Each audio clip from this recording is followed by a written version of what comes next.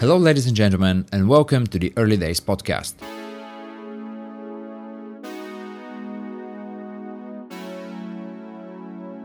The show about the hustle, the excitement, the doubts, the success, the failures, the ups and downs of building a business from scratch. My name is Marin Gerov, and with my co-founder Julian Samarjiev, we interview fellow entrepreneurs about their experience of starting and building businesses. As we were building our own apparel company and documenting our early days, we wanted to go behind the scenes with other entrepreneurs and find out what their early days, weeks, months and years were like. Today we have Robin Vander Heyden, a serial entrepreneur, currently the founder of Manypixels. Manypixels is an unlimited design service for modern startups, agencies and freelancers who basically need constant design help. Manypixels offers massive value for those who need on-demand high-quality design work at an affordable cost. You should go ahead and check it out at manypixels.co. In our conversation, we go behind the scenes to learn how Robin started his entrepreneurial journey, how he came up with the idea and started Manypixels, how he approaches marketing, cultural differences, that's a big part in his business, and much more. If you want to get in touch with Robin, you can do it on Twitter. He's at Vinrob, that's at VINROB. Go ahead and send him a shout out.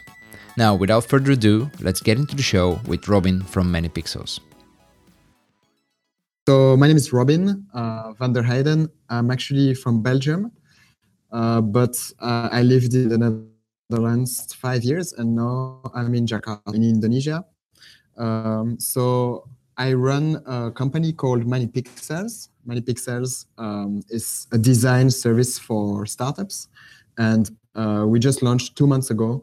So yeah, it's pretty new, but going well so far. How did you, first of all, how did you decide to move to Indonesia? And are you there permanently or just for a few months? I don't know really what my future will be in the next couple of months. But right now I'm minimum for 2 months here because the designers that I work with are all located in Jakarta. Okay. I moved here because I knew already a few designers that I was working with from my previous company. And actually, I thought this problem was actually global. There are more companies that needed such services, hence the reason why I created the company. And those Indonesian designers, did you know them from before? How did you get to know them, actually? I knew a few of them. They were in my Skype list. I think about 4 or 5 designers that I was working on a regular basis. They were freelance designers. And then I hired more of them via 2 websites. One of them is called Dribble. It's a platform for designers to showcase their work. And another one, a bit more popular, is called Behance. And this is really huge. This is from Adobe, I think. And I got some designers from there as well. So now we have about 15 designers working with us on a monthly basis and working with clients from Europe mostly and a little bit US as well. And how did the idea come about? I'm really curious. Yeah, how the idea came about, right? You mean? Yes. Yeah, so I was actually talking to a friend from Turkey that I met during my travels. And he told me, there's this guy, he's really hard to find a good freelance designer.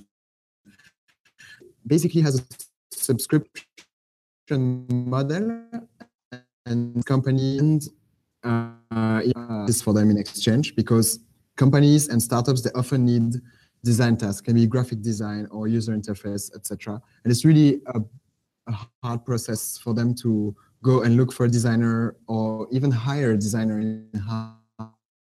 It's very expensive well, or they can go to them. The quality is not always the right ones.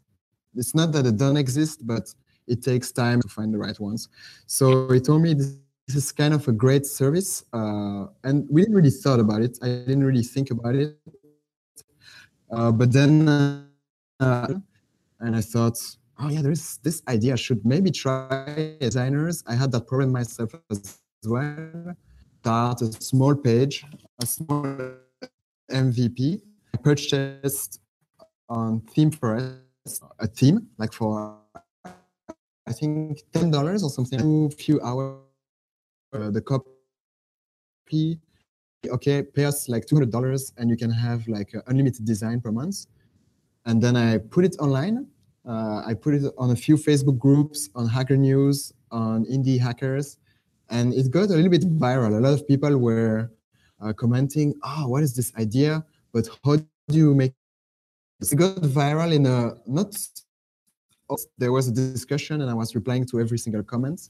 And I think it got us 10 sales. So the first day we made like $1,500, something like that. Proven, even though it means people let's do it, see what it's going to be. So since the last 2 months, I've been working every day for that project. Yeah.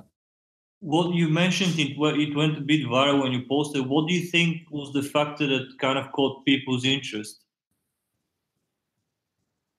I think first it was posting something that was relevant to people. So I went on Facebook groups for people running startups and also software as a service business. So I told them, hey guys, I make this design as a service, so similar to software as a service, but instead of a product, it's actually a service.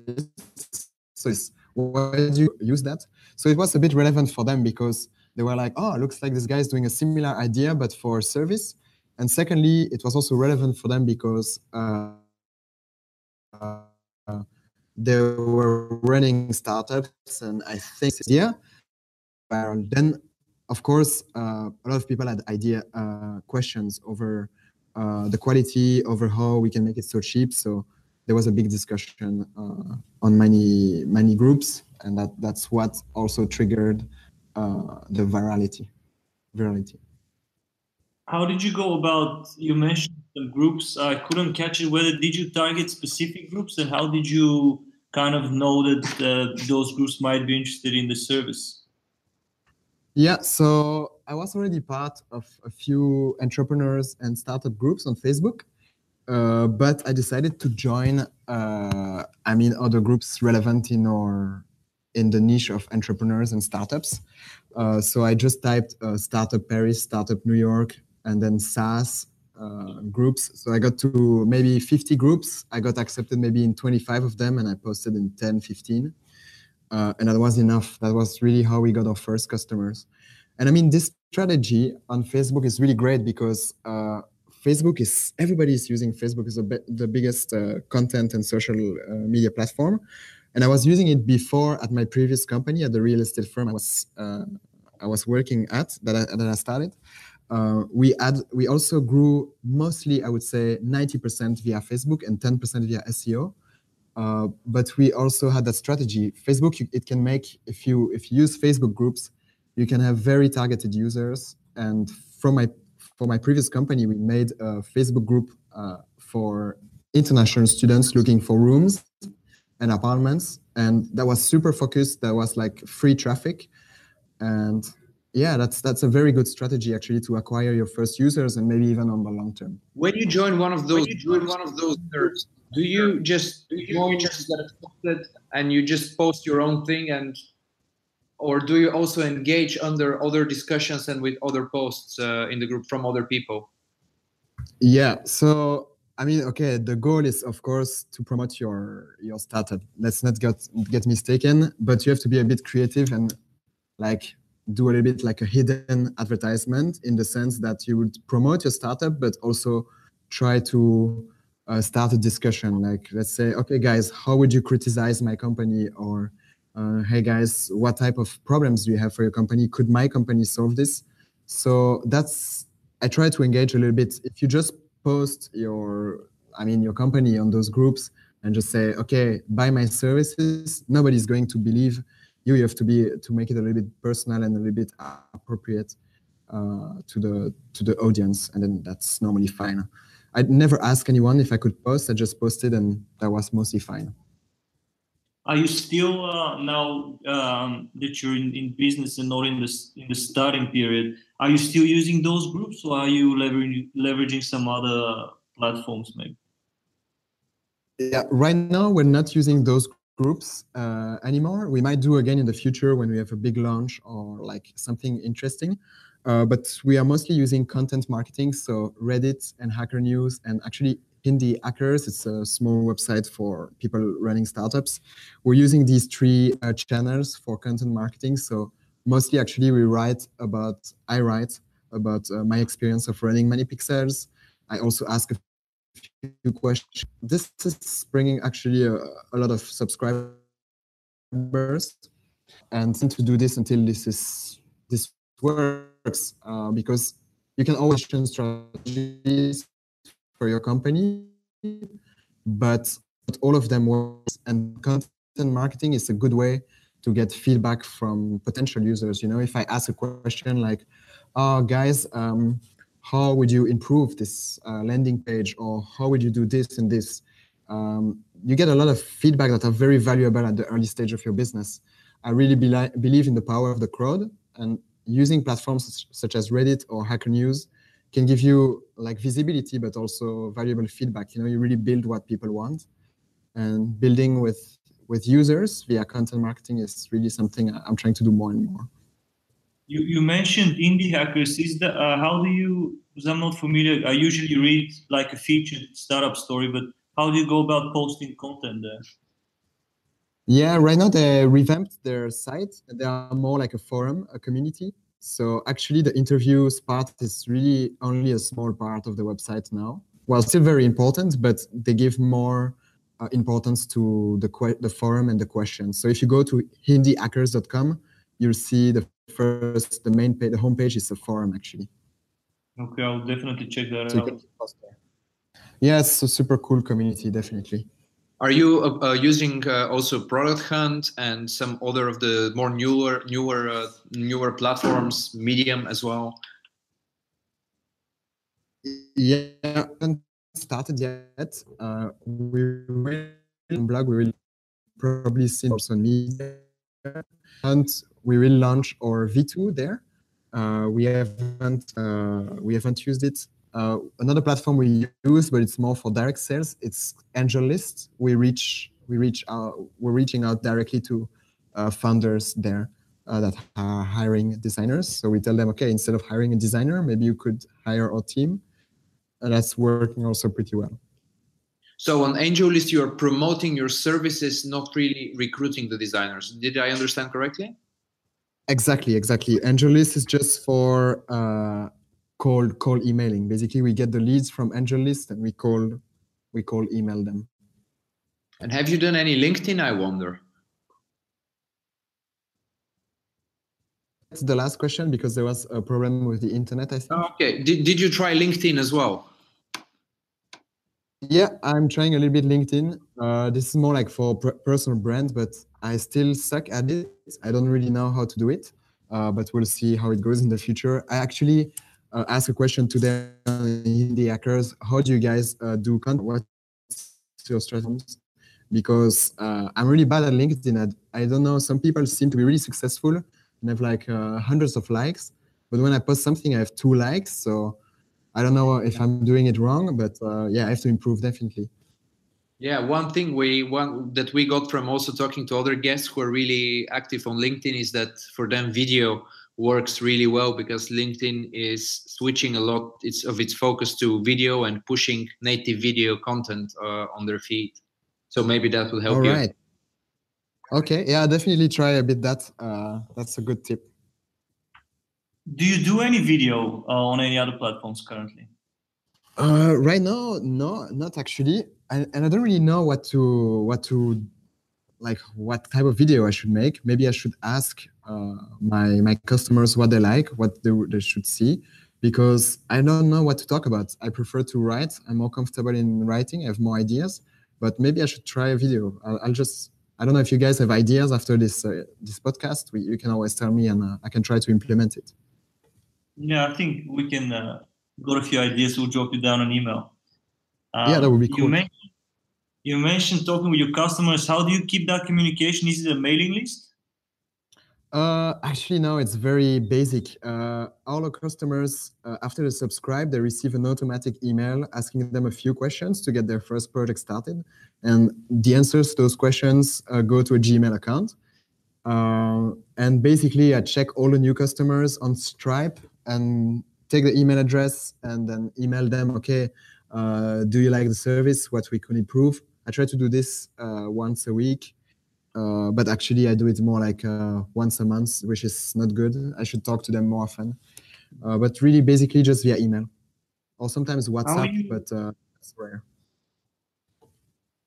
You mentioned time being a constraint. How does your normal workday look like? Is it a full day? How do you manage running the business? Yeah, so right now we are a team of about, I would say, 10 to 12 designers. And we have also one project manager running managing the client's request and talking to the designers.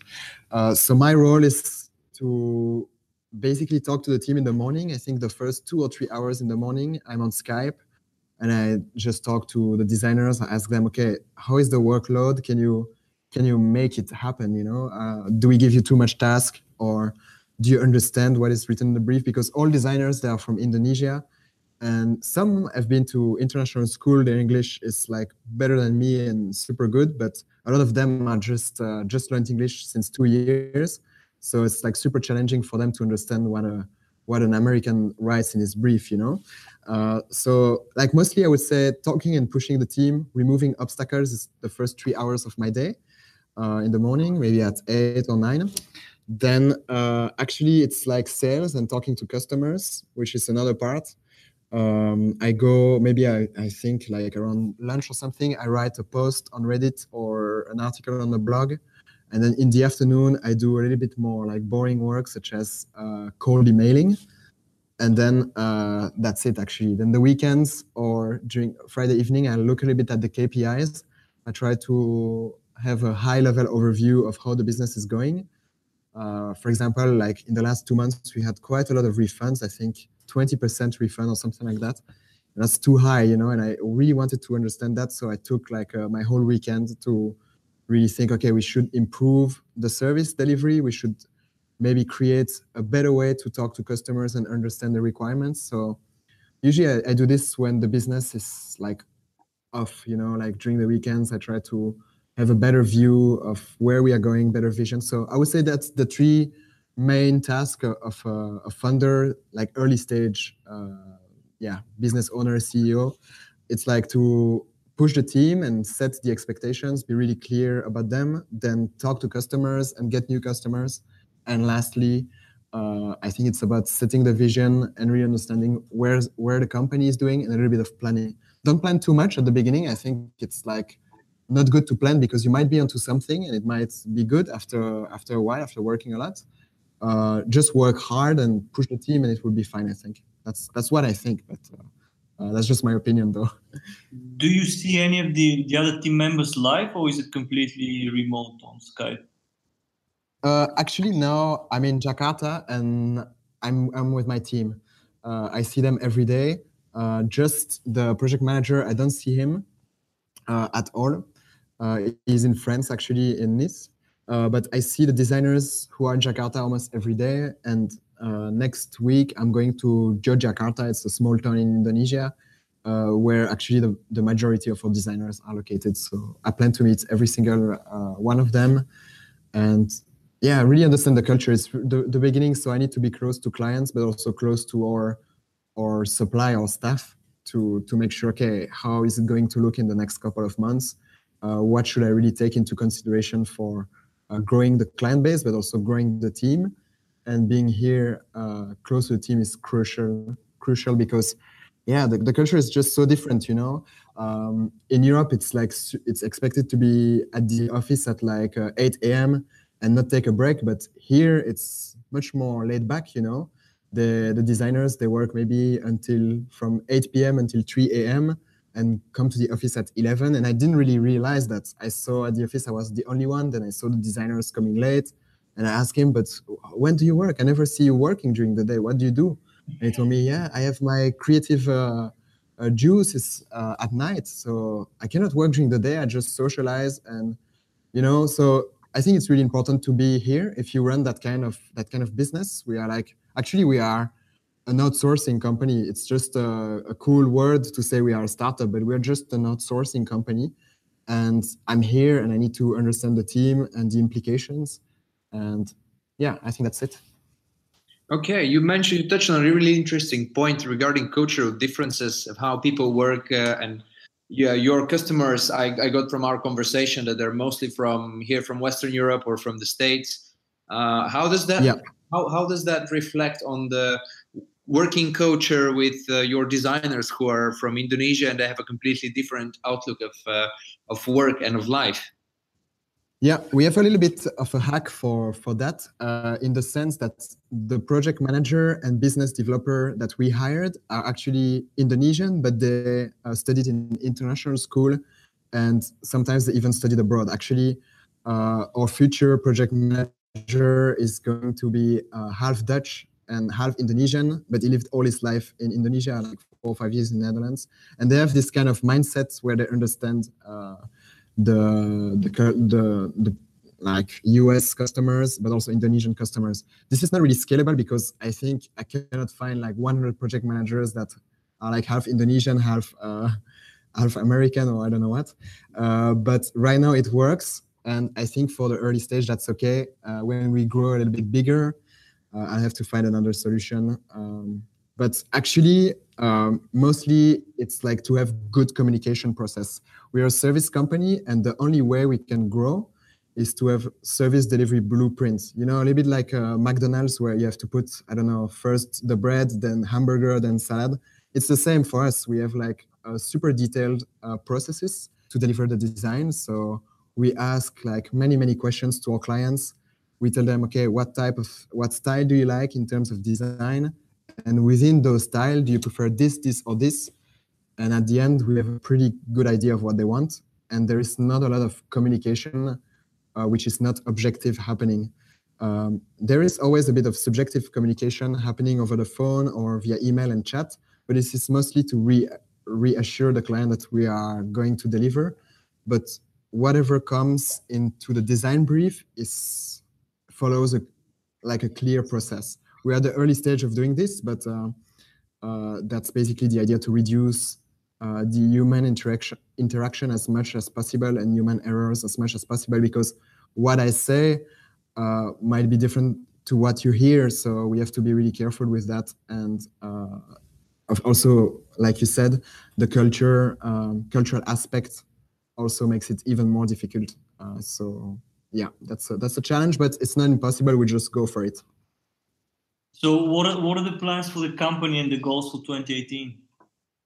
The goal, like, it's a little bit ambitious goal, but we want to, right now we make about $10,000 to $15,000 every month, but we want to make $100,000 per month at the end of 2018.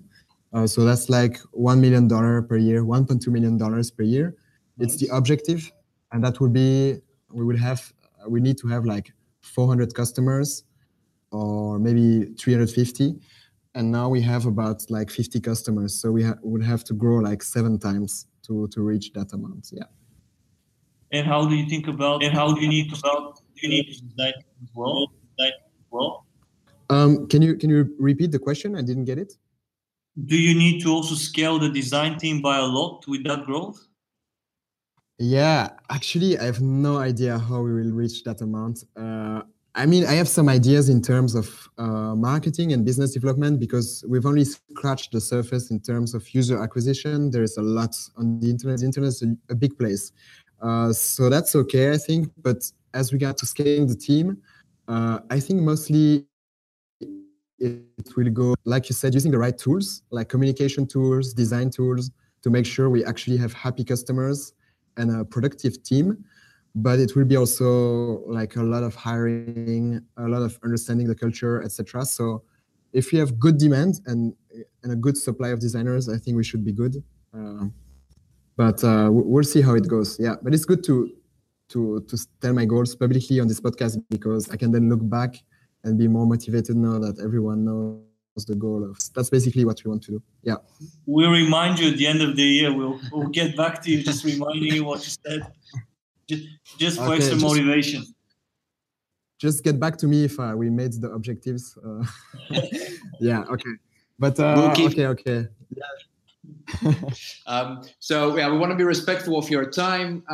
We'd like to wrap it up. Where can people find out more about you? Also, now is the time to plug your handles and your URLs for your service and your company. So the floor is yours. Yeah. So the company name is called Manypixels. So Many is MANY and Pixel IXELS in one word. Manypixel.co. So not .com, just .co. And my Twitter handle is Vinrob, so VINROB. I don't post a lot on Twitter, but you can also add me on Facebook, Robin Vander Heyden. I will not spell my name, but just type Robin and Manypixels in Google and you will find me. So basically where you can find me. And thanks, guys, for having me. It was a pleasure. Well, thanks, Robin. It was a very nice chat. I think a lot of useful information that we ourselves will be looking into hacking the Facebook groups, Reddit and stuff like that. So thank you for that. Thank you, guys. I appreciate it. Let's stay in touch.